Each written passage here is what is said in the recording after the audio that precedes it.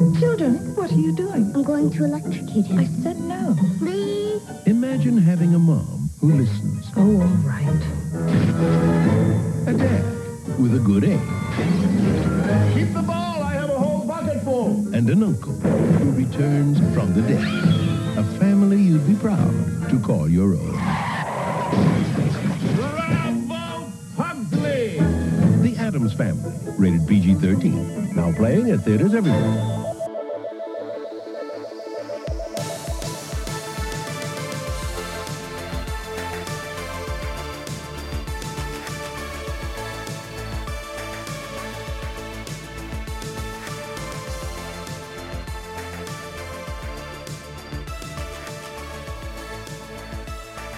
Hello, everyone, and welcome to Cinemarcade. This is the podcast about movies, video games, and all those sparks that fly when those worlds collide. My name is Steve Guntley. Who's joining me here today? Why, it's me, J-Ban. Mwah, mwah, mwah. What? She was just chewing on some gum. No, that was my impression of Gomez macking on Morticia. Mwah, mwah, Mwah, mwah. mwah. Oh, did you do Foley for the movie? That's pretty good. That was really good. And who else is joining us today? Hi, hello, it's Justin. Hello, Justin. Justin, people can't see him, but he is covered head to toe in hair. And yeah, he's speaking more clearly than usual. Usually it's a me, me, me, me, me, me, me, me, me Yeah, thing, look, yeah, that's me before I have a Snickers.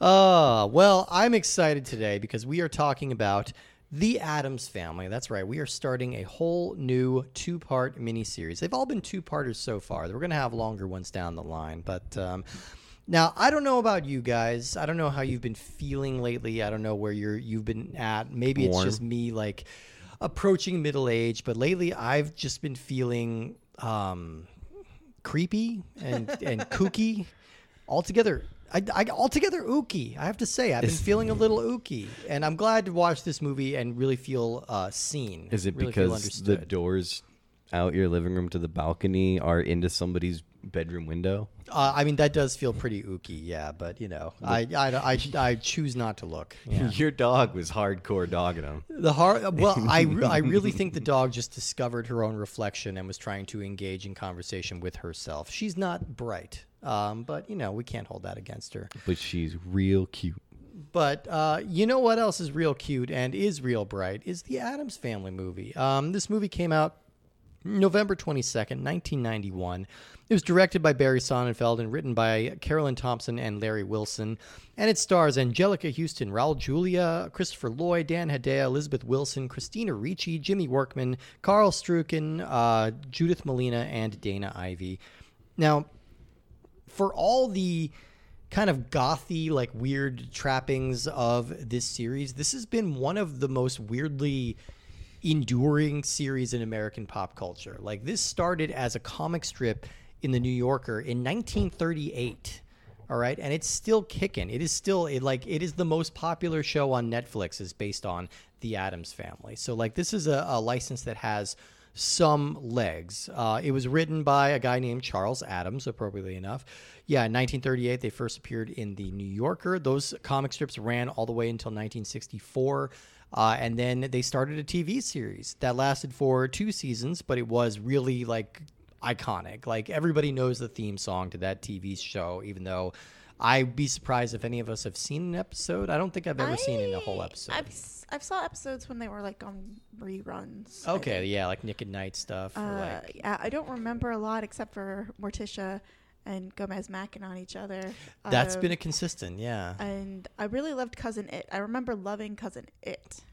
I mean, he's kind of a breakout character in the movies too. Like, just they use him very sparingly, but he's a nice little spice that they break out when they want to get a little more interesting. The show, yeah, it ended in 1966, but it was revived in 1977. They had a TV movie, and in the meantime, there were like a couple attempts at an animated shows. They crossed over with Scooby-Doo a couple of times, and then the Addams Family largely sat out the 80s until this movie got made in 1991. Now, this is definitely a movie that was really major in my childhood. I mean, J-Man, you're about the same age as me. Do you remember? There was like there was like a legit like Addams Family fever for a little bit. There definitely was. I mean, so many like Happy Meal tie-ins and like toys and games and everything like that. Like this was suddenly a really hot property. And you look at it now and you're just like, that how cool is it that this really took off? Like that this was such a huge hit, because it's very weird. It's really dark, but it's exuberant and it's hilarious and it's just really inventive. It's a movie I have a ton of fun with. I do want to shout this out. First of all, apparently there's a common misconception that this is a Tim Burton film. Really? Which I get, but also like it's diminishing the impact of Barry Sonnenfeld in his film debut. He was a cinematographer for a couple of years. He worked with the Coen brothers on like Blood Simple, Raising Arizona, Miller's Crossing, all beautifully shot movies. And he also worked on things like When Harry Met Sally and Misery and Big. Like, so he's a really good cinematographer.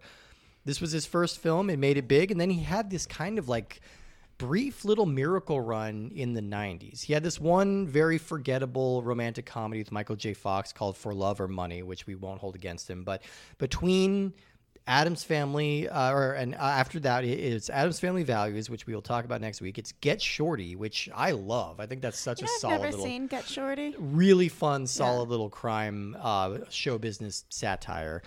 And then there's Men in Black in 1997. Men in Black, a pretty goddamn perfect blockbuster, like a tight 97-minute, fun, funny movie. We will talk about that down the line. Welcome to Earth. Well, that's Independence Day. How dare you? How dare you? You can't. They're not trying to welcome people to Earth. They're trying to police the people who are coming in. But unfortunately, that seemed to kind of be the end of Barry Sonnenfeld, because after that, I don't know what happened. He just seemed to like lose it completely. His follow-up film, which was a huge budget, like huge spectacle movie befitting his status and Will Smith's status, was Wild Wild West. I have a big weakness for Wild Wild West. I kind of do too. Oh my God. I enjoy really? that movie. Okay, I cannot defend that movie. I cannot. I have a hard time with that one. I don't know whether or not as an adult watching it I would have a different opinion, but I just remember I really love, I've always loved Klein. Like, sure. And I love Will Smith and I love Selma Hayek. And it's just so, and I love the steampunk aesthetic. We'll know when, are we going to watch it on the show? Yeah, we get a game. Yeah, So we'll figure out whether or not it holds up, but I think you'll be surprised at how racist that movie is. Maybe you won't be surprised. I don't know, but that makes it a little uncomfortable for me. The script I think is just bad on that movie. Like, again, I agree. Like Kevin Kline, Will Smith, they have great chemistry in that movie, but whoo boy, that script is really rough. But yeah, his follow-up films to that, Men in Black 2, which is just like a nothing movie. He had like RV with Robin Williams. He had Big Trouble with Tim Allen. His most recent film, the last movie that he made, if you want to talk about ill-conceived, this was a kids film with Kevin Spacey called 9 Lives, about Kevin Spacey getting turned into a cat. So that's a movie that's probably aged like milk. You really don't want to go karma back. At that point? Oh man, I don't know. Yeah, I don't know. I'm refusing to watch that movie or engage with it at all. Yeah, I mean, I hope he like pulls out of the slump and has kind of like a late career resurgence, because he really was like a pretty great filmmaker for a couple of years there. He's good at making these incredibly efficient, really fun blockbuster movies that like they're not going to take up too much of your time. They're going to come in, they'll come out, and you're going to have a great time. Stuff like that always makes me wonder, like, is it them that changed, or was there like a piece of the recipe that's missing? Like, for instance, the Lucas and editing, right? And really anybody around George Lucas saying, "Hey, this sounds bad. Let's do this differently." Yeah. Is there like somebody that was a part of his crew or close to him that moved on to other things? I think it's really hard to stay relevant. I feel like the people hit their zeitgeist and then they don't change. No, they don't evolve. And I think that's one of the reasons why people like Tim Burton have such a career and Wes Anderson have such a career, is because they have their own style versus something for the zeitgeist. Because Tim Burton's Batman versus Big Fish, yeah, they're both aesthetically Tim Burton movies, but they're both different movies for different time periods. Yeah, he was really good at adapting his style. Kind of like that time period where you were watching a movie and there was a lot of big fiery explosions and you were like, is this directed by Michael Bay? Right. And then it was, and you were like, there you go. This makes a lot of sense. Really big, well-shot explosion. You can guess it's a Bay. I mean, speaking of Tim Burton, I really do think like he was not involved with this movie, but I really do think this movie was riding a little bit of the Burton wave at this point because he was kind of hitting his career peaks. He'd had Beetlejuice was a huge hit. I don't know if it's Tim Burton though, but like the time period, goth was certainly in. That's kind of the thing. So it was edgy, like Winona Ryder dressing up as like this gorgeous like goth fairy child. Was like the epitome of fashion at the time period. Yeah, there was definitely an affinity at this time for these kind of like darker gothic comedies, you know. So I think this was probably greenlit on the goodwill that like movies like Edward Scissorhands and even the original Batman had kind of generated. It's like, okay, so cool weirdos are in, like weird nerds who are going to make interesting movies like this. Those are in right now. So why not? Let's bring back the Addams Family. And I mean, I don't know if this is the beginning of the wave of trying to revive like old TV shows into movies. There was a nice little run of those in the 90s, like the Brady Bunch movie and My Favorite Martian and Leave It to Beaver, a bunch of things like that. But I think a lot of that is built off the success of this. This was a $30 million movie that made $200 million at the U.S. box office. This was a runaway, like late in the year hit. And critics were kind of dismissive of this movie at first, which I don't get. I think they mostly would probably go back and eat their words about that now. But I mean, I think so much of this is hinged on this incredible cast that they've put together for this movie. Like absolutely perfect casting.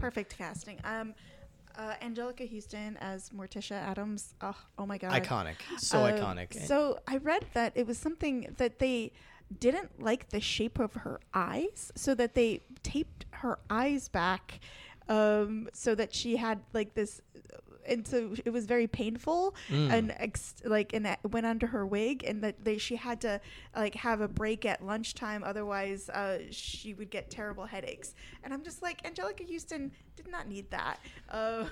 She looks great as is. They kind of put her through the ringer because you notice she doesn't really move a lot as this character, and that's because the dress that they have her in is so ridiculously confining that she can't really move. But they do this cool trick with her that I watched this movie a dozen times as a kid and didn't really notice it until recent years. But they illuminate her eyes, like in every shot. Like she's in shadow except for like a bar of light across her eyes. And that's how she's always lit no matter who else is in the scene.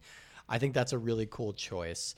Raul Julia, who is absolutely incredible as Gomez. He's a classically trained theatrical actor, and we lost him sadly a couple years after this. I believe he died of cancer in 1994 or something like that. So this was kind of a big career moment for him that would sadly be kind of short-lived. But he's incredible. He's a star in it. He's just so amazing. He brings this energy to Gomez that I don't know if you've seen the Wednesday series. Like no, it's the guy, Luis Guzman now, right? He doesn't do it for me. Okay, like Gomez is supposed to be debonair and dashing, and Luis Guzman just doesn't do it. Like, well, I mean, I haven't seen Wednesday at all, but I will say like the original drawing of Gomez and like the portrayal of him in most of the films is as a short and squat and kind of ugly guy who's just hugely confident.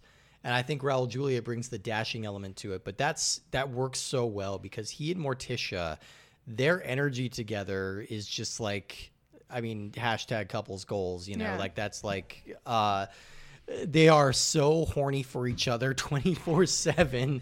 They're in complete accord. They have found their other half. And I mean, that's kind of the amazing thing about the Addams Family just as a series. Like, you know, it started as kind of this dark parody of the nuclear family, you know, like that, especially in the 1930s, like this nuclear family model was really being drilled into you.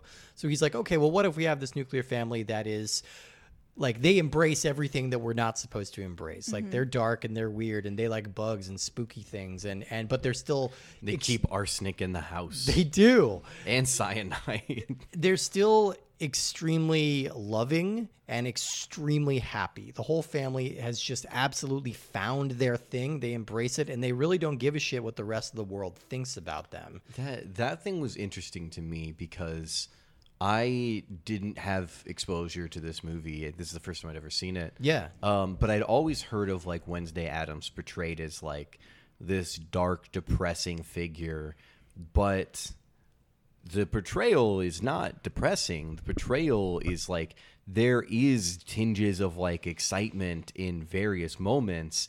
It's just always in weird things. I say weird things, but like Yeah.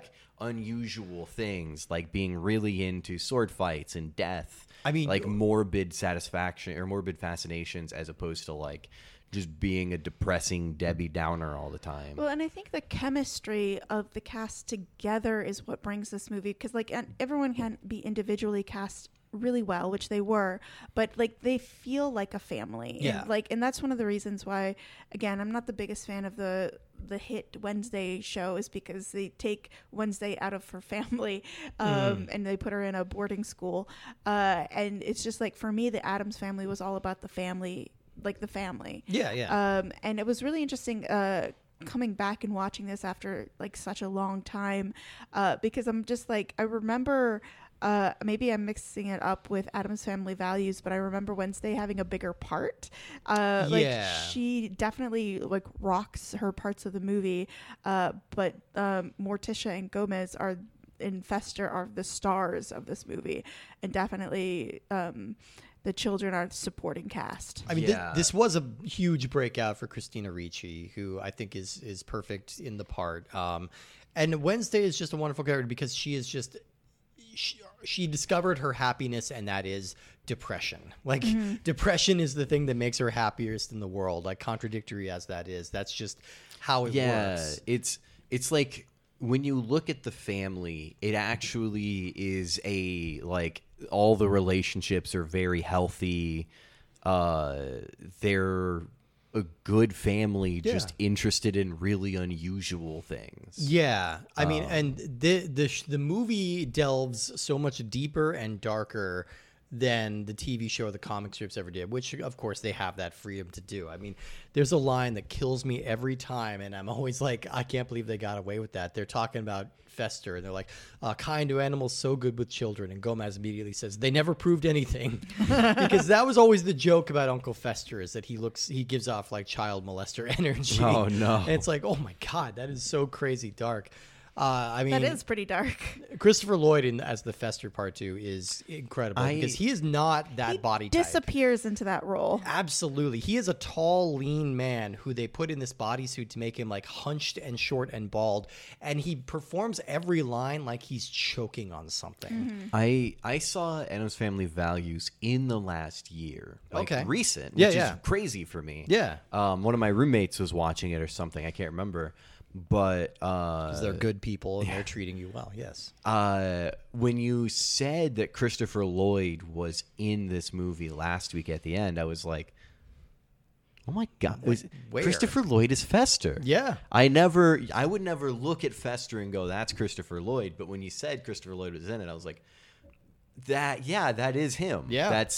He just, absolutely buries himself in there. And he brings this vulnerability to this sort of like uncouth character, that you do root for Fester or Gordon masquerading as Fester, because his mom is so unlikable, and just like the real villain of the movie.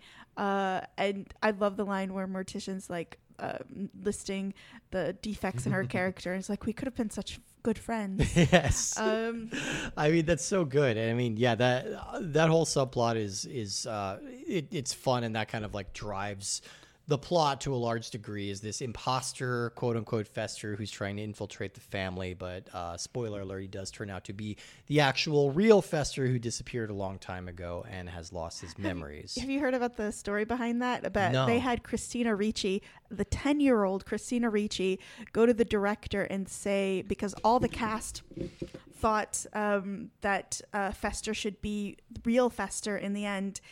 So they gave Christina Ricci to go to the director to tell him that the whole cast thought that. That's cute. It's both cute, but you're like putting this on this little girl. You're Yeah. just like, it's such a weird thing to It's do. buttering A little up the manipulative. director. Yeah, Oh. yeah, you know. Well, I guess you're like, he's not going to yell at a little girl, but like if like an adult actor is like, hey, you know, you've written it this one way and we don't like it. Yeah. I think it definitely, because spoilers for the movie, I had seen the second one and I was like, well, that's the guy. Yeah. So I'm like, what? Interesting. So the real one comes back, Yeah, and then right. it was like, okay, yeah, the real one comes back. Yeah, totally. Um, Yeah. I mean, there's such an interesting like presentation of the world of the Addams Family. It's not just that it's creepy and gothic, it's that everybody is seemingly either a cartoon character or immortal. You Yeah. know, like the Addams can't really die or they can't really feel pain because maybe it's just because they enjoy it too much. So They only feel joy. Yeah. I think it's really interesting. I think this movie has has a really great opening where they have the Christmas carolers singing and then them like about to be poured what I assume is hot oil or Yeah. The hot, like boiling water on them or, or something. I was like, something, what? or a potion or something, and you're just like, that was such a like, this is the Addams Family, welcome, buckle up and ride. Yeah. This is gonna be it. Yeah, and the fact that they were doing it happily as a family, you were like, oh, yeah, all right. I mean, it is your property. It's a great way to introduce us to the characters and just like it really like that's all we need to know is like we have this row of smiling, happy normies who are just like singing their song. They're beautifully harmonizing. Everything sounds great. And then these creepy weirdos are delighting and dumping that. That's everything you need to know. That's all you need. I really enjoyed Gordon / Fester's journey. Yeah. Because him coming in and being like all excited, like I want money, yeah, let's do this. And then by like the halfway point of the movie, like the cracks start showing, and he's like, "Oh, these kids, I like hanging out with these kids." Yeah. like just the way he was similar to them, and so he was fitting in, even though he didn't. He was to him a separate person. I mean, the scene where they're performing the Shakespeare was Yeah. absolutely notorious on the schoolyard before I got to see this movie. Like, I'm amazed my parents let me see this as young as I did. Like, I think I got to see it when it first came on VHS in like 92 or whatever. And that scene, even though it's established that this is fake blood, you're still spraying gore off of children like all over the stage, all over the crowd. And it's just like, for a PG-13 movie, I'm just like, this is amazing that they're getting away with this. There's a great episode of Bob's Burgers where something very similar happens on a Thanksgiving. With the Thanksgiving turkey episode. Yeah, yeah. I've seen that episode. It's so great. They get real turkey innards and blood, and they like spray and they explode and spray the audience. I shouldn't remember the name of the episode, but it's out there. I mean, the Thanksgiving episodes of Bob's Burgers are always unbelievable because he just loses his mind But I every always year. thought it was so smart that they were doing an homage to the Addams Family. Yeah.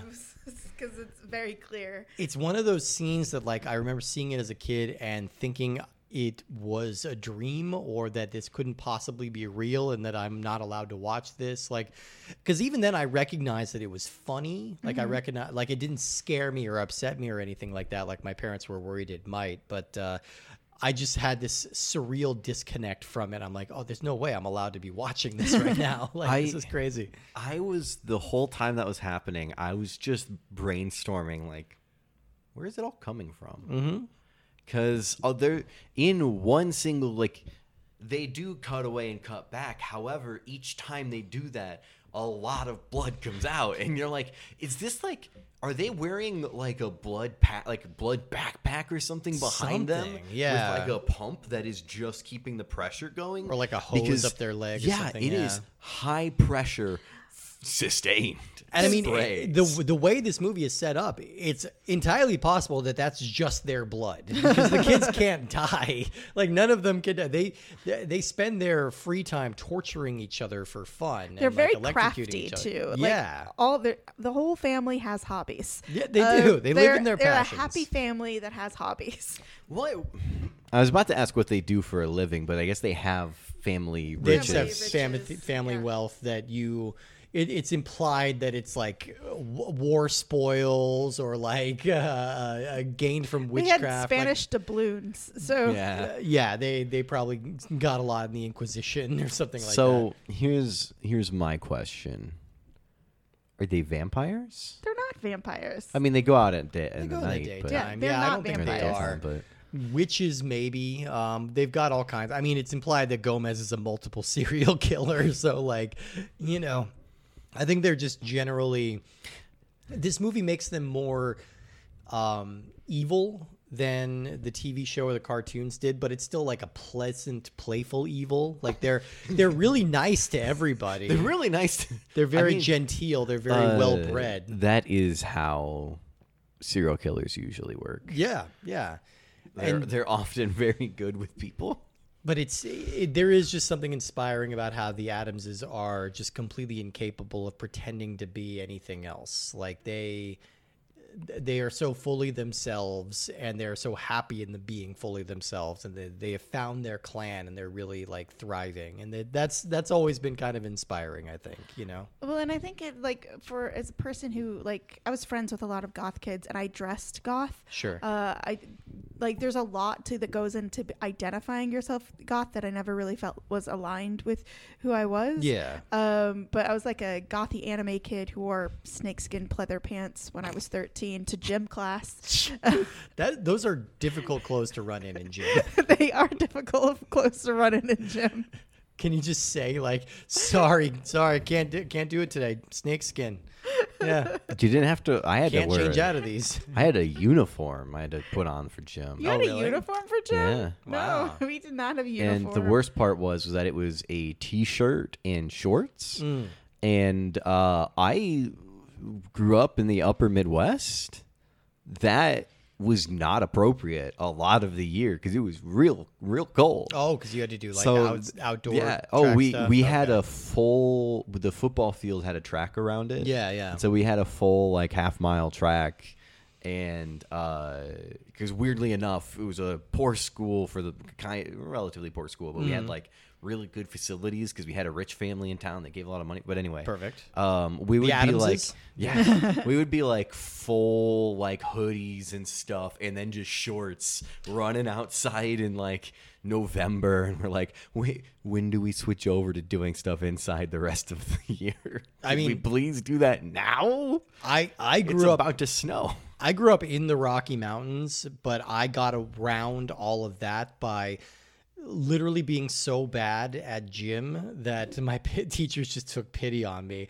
I remember in freshman year, I signed up for a weight training class that I immediately tuned out of, and I spent most of my time sitting on a weight bench reading Calvin and Hobbes comics. I got a B.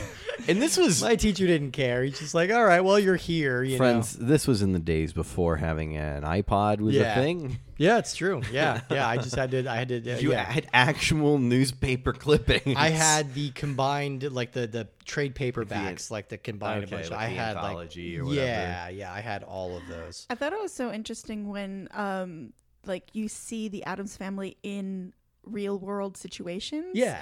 Like for example, the auction, and they're like macking on each other, like driving up the cost of something that they themselves gave away, and like being, because I feel like the section that they lose their fortune, and they're trying to like raise money, and and Thing. Thing really holds this thing together. Yeah. Sorry, that was my pun, and That was good. I'm sticking by it. But He really had his finger on the pulse. Finger- Yeah, you could say. he really lent a hand. I mean, the Thing special effects are pretty amazing for the time. Like, I think they hold up. I was looking. I didn't pay as much attention to it later on in the movie, but early in the movie I did, and it was interesting if you paid attention to each scene. How some scenes it would have reflection and a shadow, and then the next scene it would just have reflection, no shadow. And so it was definitely probably not something that they were like crazy used to doing. Yeah. I Like think obviously people did it, but there wasn't. this was early green screen. They had a puppeteer named Christopher Hart doing all of the hand motions. Yeah. But Thing in the TV show just lived in a box, and it was clearly like a man inside a table, like reaching up through a box to like give people messages and stuff. But here they make him so dynamic, he gets to like just run around and crawl and everything. And again, it's just in the reality of this movie, everybody just sort of accepts Thing. Like nobody Yeah. really questions Yeah. it. I loved the part where Thing shows up post them being cut off from their fortune. They're like in a motel or whatever. Yeah. And Thing shows up and starts doing like sign language, and it's just like rapid fire. Then the pen And- doesn't work, and then he uses Morse code. Yes. Which is interesting because Thing doesn't have a gender, but we're all saying he. That's true. Yeah. I mean, it is kind of a masculine-looking hand, I guess. But yeah, when he goes like, "Slow down. I can't understand you when you stutter like that." And it's like, it is very jarring seeing the Addamses outside of their natural environment when they're in this shitty motel, like watching Sally Jesse Raphael and calling into the show, selling Girl Scout. No, they don't sell cookies. They're selling poison lemonade. But yeah, they're scaring Girl Scouts. the little girl who plays the Girl Scout is going to come back in Values, and it's Yeah. going to Okay. be, and she was on Buffy for several years. Later on, she played Harmony on that show for a long time. There's a dog running around. All right, we'll But yeah, the dog. so something I wanted to talk about that so the chemistry between Gomez and Morticia is off the charts. Yes. But have you, like, other than the Addams Family, have we ever seen as healthy, loving relationships? Like, do we see? Because like, there's such this trope of like man and women hate each other. Yeah. And it's driven comedy since the Honeymooners and probably before that. But there's just like this in the sitcoms, left and right. Yeah, I was about to say that's what pulled me away from so many sitcoms, is just looking at it and going, nobody's happy. No, this isn't healthy. Why are we doing this? I'm weirdly obsessed with a video that's been circulating of Javier Bardem. Somebody asked him in Spanish and just said, "What does it feel like to be one of the only men on earth who enjoys working with his wife?" He just gives a little head shake and he just says, "That question is in poor taste." Doesn't say anything else. Love that. Come on, gotta love that. Gotta love the representation there. Yeah, like, I don't know. No, I just think it's like this showing of this couple who love each other is revolutionary, and still to this day we struggle to show loving relationships on screen. And they're just so endlessly loving of each other that it's crazy. But the sitcoms that I enjoyed were the ones, because my parents watched a lot of sitcoms. Like the few that I enjoyed were the ones where it was like King of Queens, where like they might have arguments, but it's all like like very clear that they like each other. Yeah. They're trying to make up to each other. They're trying, and it's not the sense of like, oh, I gotta, get flowers on my way home because I did this. But it's like, no, like I genuinely care, and I want to make sure that your feelings are good. But Gomez and it's Morticia so are rare. just such an exaggeration too. They are just like wildly passionate about each other at every moment of their lives. Like there's never a disagreement. There's never a point where they're not like living for each other and just totally thirsty. And it's really fun to watch.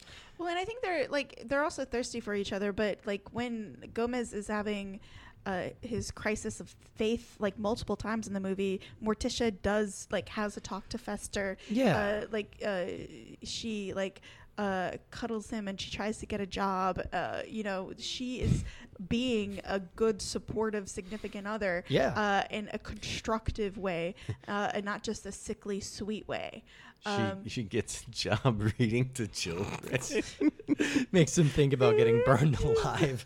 Yeah.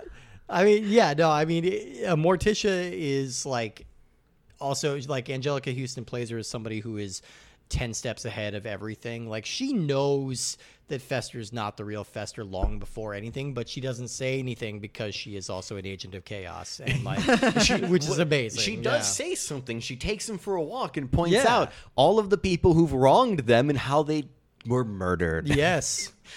It's like a very quick, like, look, if you fuck this up, we kill you. I loved their cemetery. Yes. I loved their cemetery so much. It was such a cute cemetery, a really unique sculpture format, lots of half-naked ladies. Oh, yeah. Yeah. That's how I like my cemeteries. Am I right, fellas? No. Gross. Yeah, I'm not an Addams. I can't pull that off. I'm gothy. I can pull it off. There you go. Yeah, you wore snakeskin. Yeah, you're fine. I don't like cemeteries enough. Yeah, that's fair. I used to have picnics in cemeteries when I was a teenager. Oh, of course. Yeah, absolutely. We used to have nighttime picnics with candles and everything. Oh my god! But we would get so distressed because we'd light the candles and then moths would start burning themselves on the candles, and then we'd put the candles out because we couldn't. It was like, stop killing yourselves, moths! Stop it! I don't know if we would have been friends in high school, because if I was out after dark, it was because I was in the park with fake lightsabers having battles with my friends. So I don't know. I don't know if we would have gotten along. Maybe. Yeah. If you'd be willing to get big, weird welts on your arm from over exuberant lightsaber battles. I started working when I was like 12 or 13, tutoring. Okay. And then I got a job at Burger King, and I spent all my money from my job taking fencing lessons. Hey, my friend a couple years ago had a fencing birthday party. Like, we had a little station. It was a lot of fun. I'm bad at it. It's so much fun. Definitely, I started fencing my senior year of high school, but it was real fun. Yeah. I mean, there's a lot of fencing in this movie. Like, Gomez has a robust and sword collection. Backflips, and he flips it around. Yeah, it's amazing. I mean, this movie is just, it's 93 minutes long, and it is just fun and inventive in every frame of it. Yeah, I think the plot is a little lacking at times, but it's all fun. But it's just all a vehicle for like these mile-a-minute gags. Like, there's a joke in pretty much every scene, and they almost all land. Like, I think it's all really still very funny. They get away with so much by embracing the darkness of it.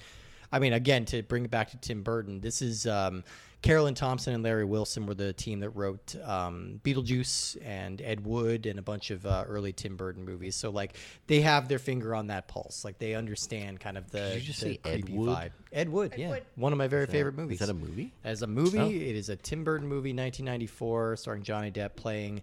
It's a biopic about the worst director of all time, and it is a masterpiece. I thought you were mispronouncing Edward for Edward Oh, no. Yeah, Edward's. Yeah, my bad. I'm uncultured. Definitely check out Ed Wood. It's an unbelievable movie.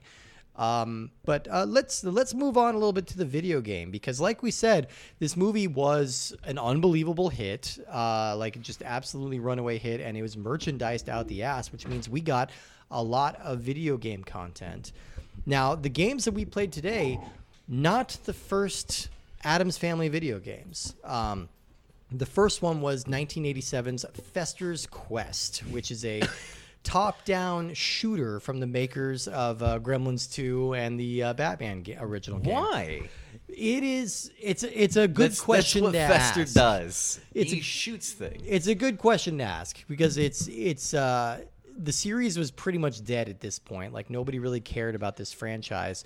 And the character in the game is based off of the Jackie Coogan representation of him in the TV show. Mm-hmm. So basically, this is just like a 30-year-old TV show that's being made into a video game for kids. And This game eventually became a big hit, like coasting off of the energy from this movie. Like, so like 4 years after the fact, it became a million seller on the NES. Oh, wow, really? It's a famously hard game. Like, it's kind of shitty, but it's also like there's something there. There's something there. It's kind of interesting. It's worth checking out. Fester's Quest. I really hope the dog slurps are getting picked up by the mics right now as Rivet drinks all of the water available. Rivet drinks with her entire body. Like, she throws her whole... I'm worried she's going to throw her neck out one of these days just by how hard she slurps. Rivet, that's enough. Thank you. We have to cut her off because she will like drink too much and then throw up on the floor. Yeah. Puppies are fun, everybody. Get a puppy.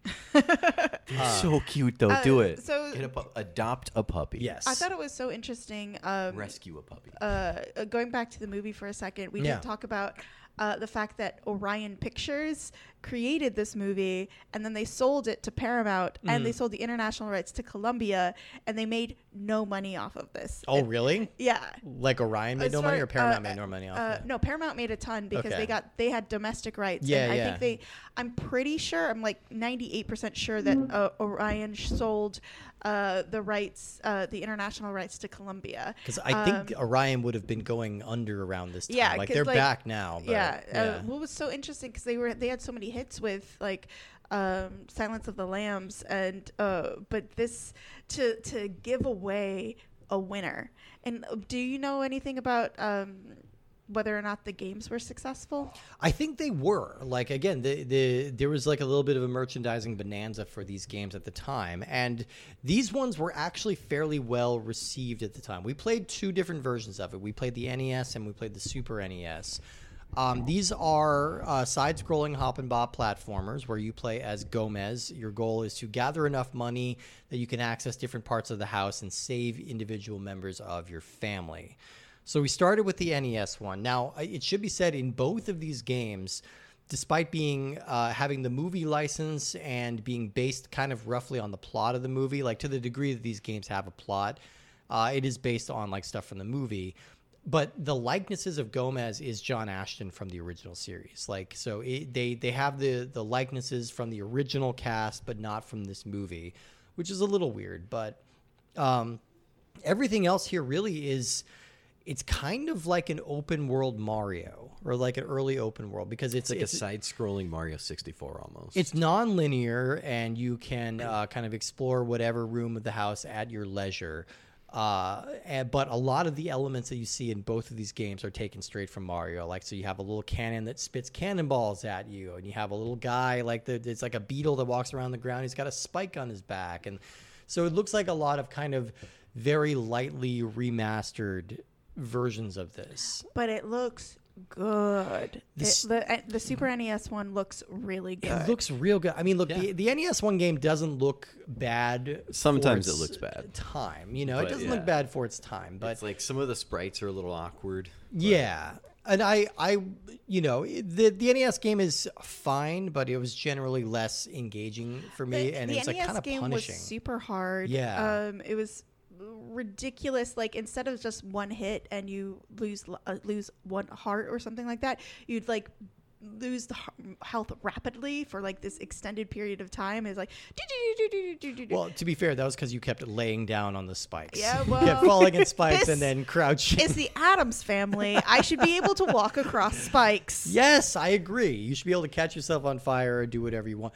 They should do it like they made a series of Wario games where the gimmick of this was that Wario couldn't die.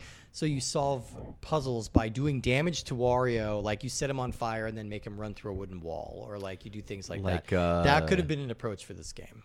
Was it Super Meat Boy?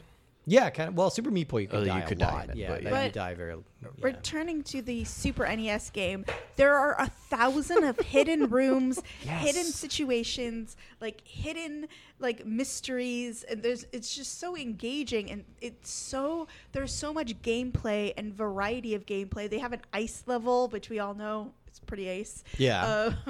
Pretty ace ice. Yeah, I pretty ace ice. would say it's pretty cool. Yeah, Ooh. yeah. No, it's chill. It's chill. Yeah. Would you say yeah. it's cool as ice? Oh, if only that movie had a game. Oh my God, that'd be unbelievable. The Vanilla Ice movie. Yeah, I mean, yeah. It really is amazing how like the Super NES game just looks fantastic right from the get-go. You have a little opening animation of Thing like coming out of the box, and the sprite animation is really, really gorgeous. Like, and then it's even a little 3D effect as you like go inside the box, and then the game itself has kind of a cartoony vibe to it. Again, you look like a little John Ashton, but like you've got kind of a little toddler body, like you butt stomp on people and your little shoes go up in the air. And there's such a variety of villains. There's like chefs, teapot. Like I was joking earlier that has a lot to do with Beauty and the Beast. Yeah, Beauty and the Beast's house, because there's just anthropomorphized everything. Cutlery, and it was so much fun.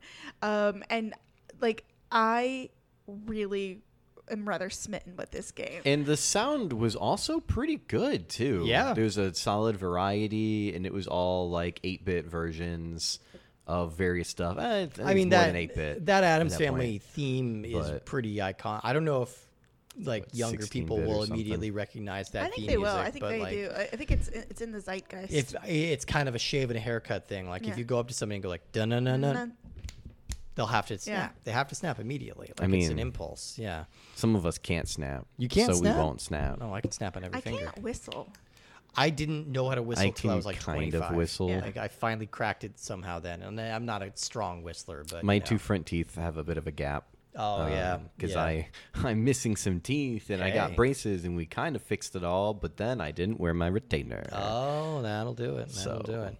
I always, this is a tangent, but I can never figure out how to do like the fingers in the mouth whistling. Like, I don't know how people do that. That's crazy to me. It's a good thing I'm not a cowboy. But this Yippee-ki-yay. Yippee-ki-yay indeed. Yeah, I mean, the Super NES the one. Wild West. I was wiki wow wow. No. We're transitioning to the Wild West episode. Something before. Okay, I know sometimes I'm really bad about going back to the movie when we're talking about the game. No, hey, it's something all about the movie that I was like, oh my god, the early '90s, how they had dropped low key like rap hits, and they had an MC Hammer. Yeah. Oh my God. I'm going to have so much more to say about that when we talk about values next week, because that song's been stuck in my head all day long. Whoop, the Addams Family, there it is. Yeah, I'm going to be doing that all day. It was like it completely out of like theme of the Addams Family to have rap throughout, and you're just like, what is this about?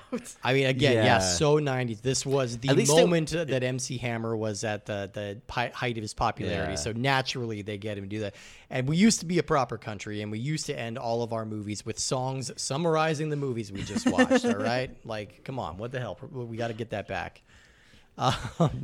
It is wild, and I still remember a lot of the lyrics to that song. They do what they want to do, say what they want. I'm not going to do it. Do you think that's why Barbie's such a success? Oh, right. They do have like the running commentary song in that. Yeah. I think that's the secret. I think we need to do that with everything. Oppenheimer should have had one. I'm just saying. Oh, he's dropping that bomb. The musical.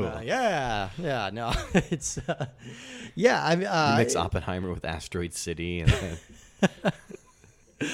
Oh, yeah. No, but I agree with you. I was very charmed by this game. It is also like the NES version. It is pretty punishingly difficult.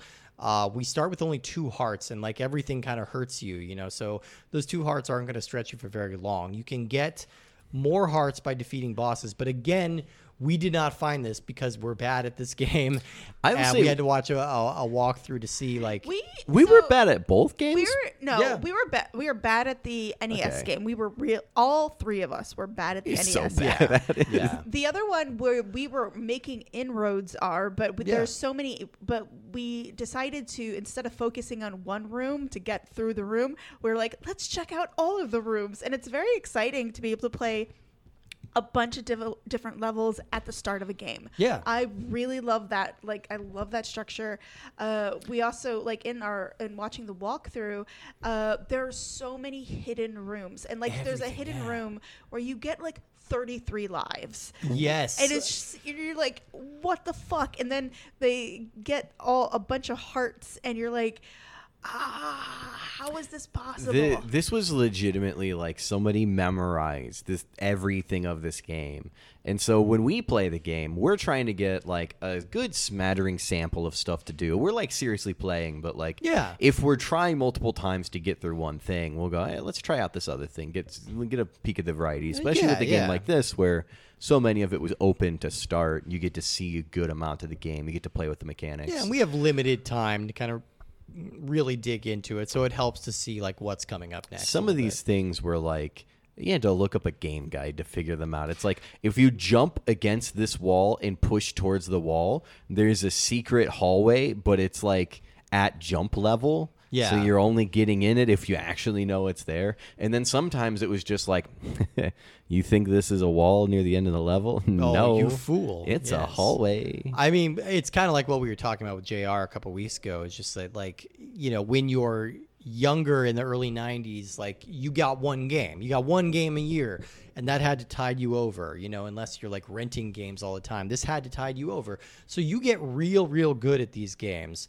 And I think this one, if you had this game as a kid, you probably were a lot happier than if you had the Roger Rabbit game, which, you know, is just kind of beating your head against the wall. But this one has so many different things to find and explore. And I think that's the right spirit of it, because that's the cool thing about the house in the movie is that it's got a million little hidden doors and like all that, a labyrinthine like area under the house where the vault is. Like, you could have a lot of fun with level design. There's a lot of things to do to navigate the attic, which we didn't find. No, we got to a game room, which is basically the danger room from X-Men with like blades spinning everywhere and like people throwing axes at you. I will say a lot of the themes of the rooms were not super relevant. No, They were necessarily. fun. Yeah. They were interesting, but they weren't super relevant. Yeah. At no point did they have to turn off grandma's oven. Yeah.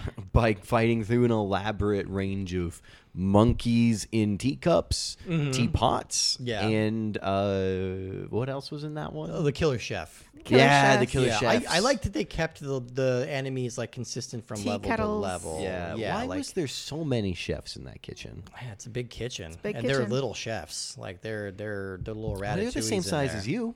Yeah, and he's a little guy. Gomez is a little guy compared to the rest of the house. I mean, there was like, what, 12 chefs? That's a solid kitchen staff. That's a pretty good staff, yeah. But hey, they're loaded, you know. That's kind of always the joke with them. They're these old money loaded like weirdos. I feel like they didn't have a chef in the movie. No, they didn't. They just had grandma cooking from a Grey's Anatomy book.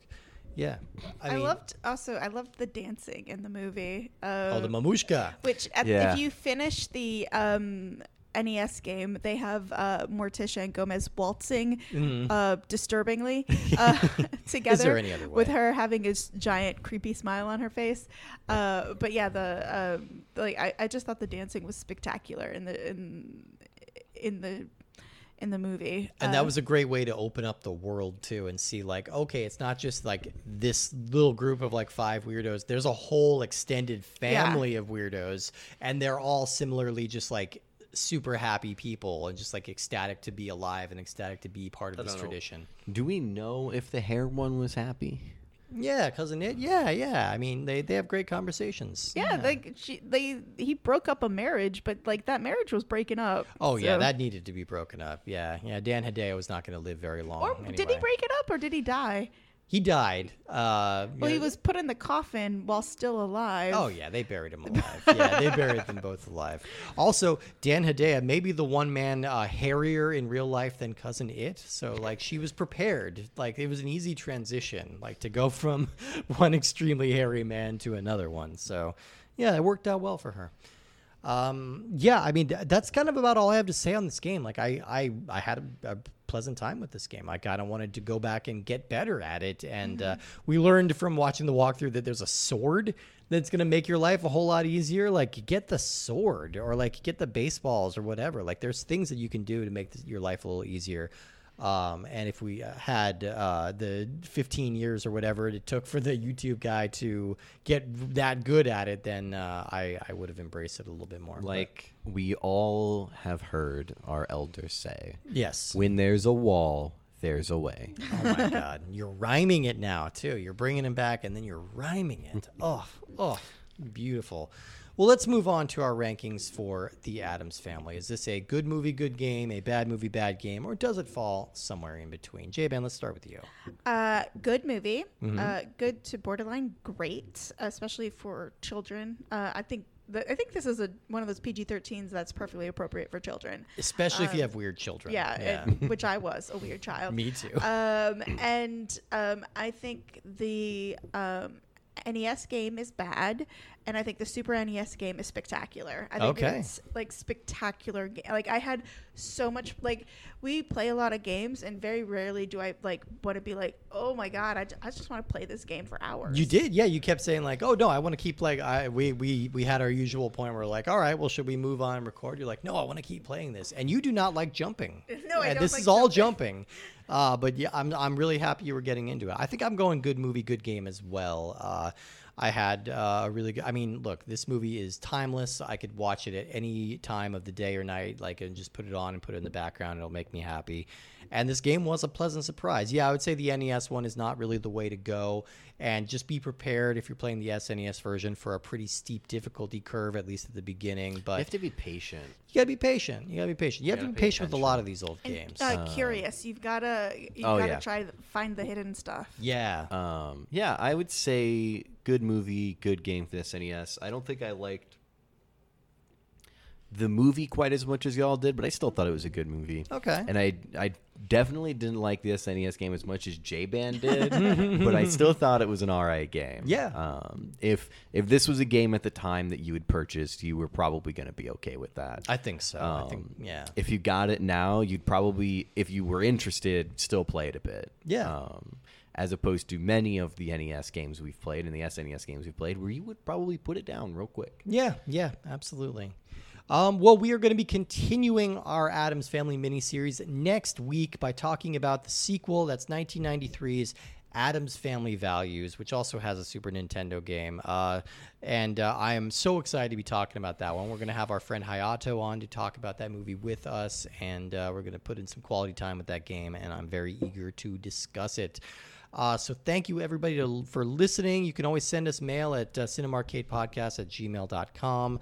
Also, I'm going to toss out a plug. Check out my other podcast, Puppet Masters and Castle Freaks. I think around the time this comes out, we're going to have a great interview with a New York Times bestselling author Grady Hendrix, who came on to talk about. Awesome. I've read a couple of his books. He's great. He's so nice, and he came on to talk about a really insane movie with us, which was a lot of fun. And we've got a bunch of other really exciting guests coming up throughout all of October, which is just my time to thrive. I love all of October. I'm going to get real excited about it. So thank you, everybody, for listening. We will see you next week for Addams Family Values. Dun dun dun dun dun dun dun dun dun dun dun dun dun dun dun. There it is.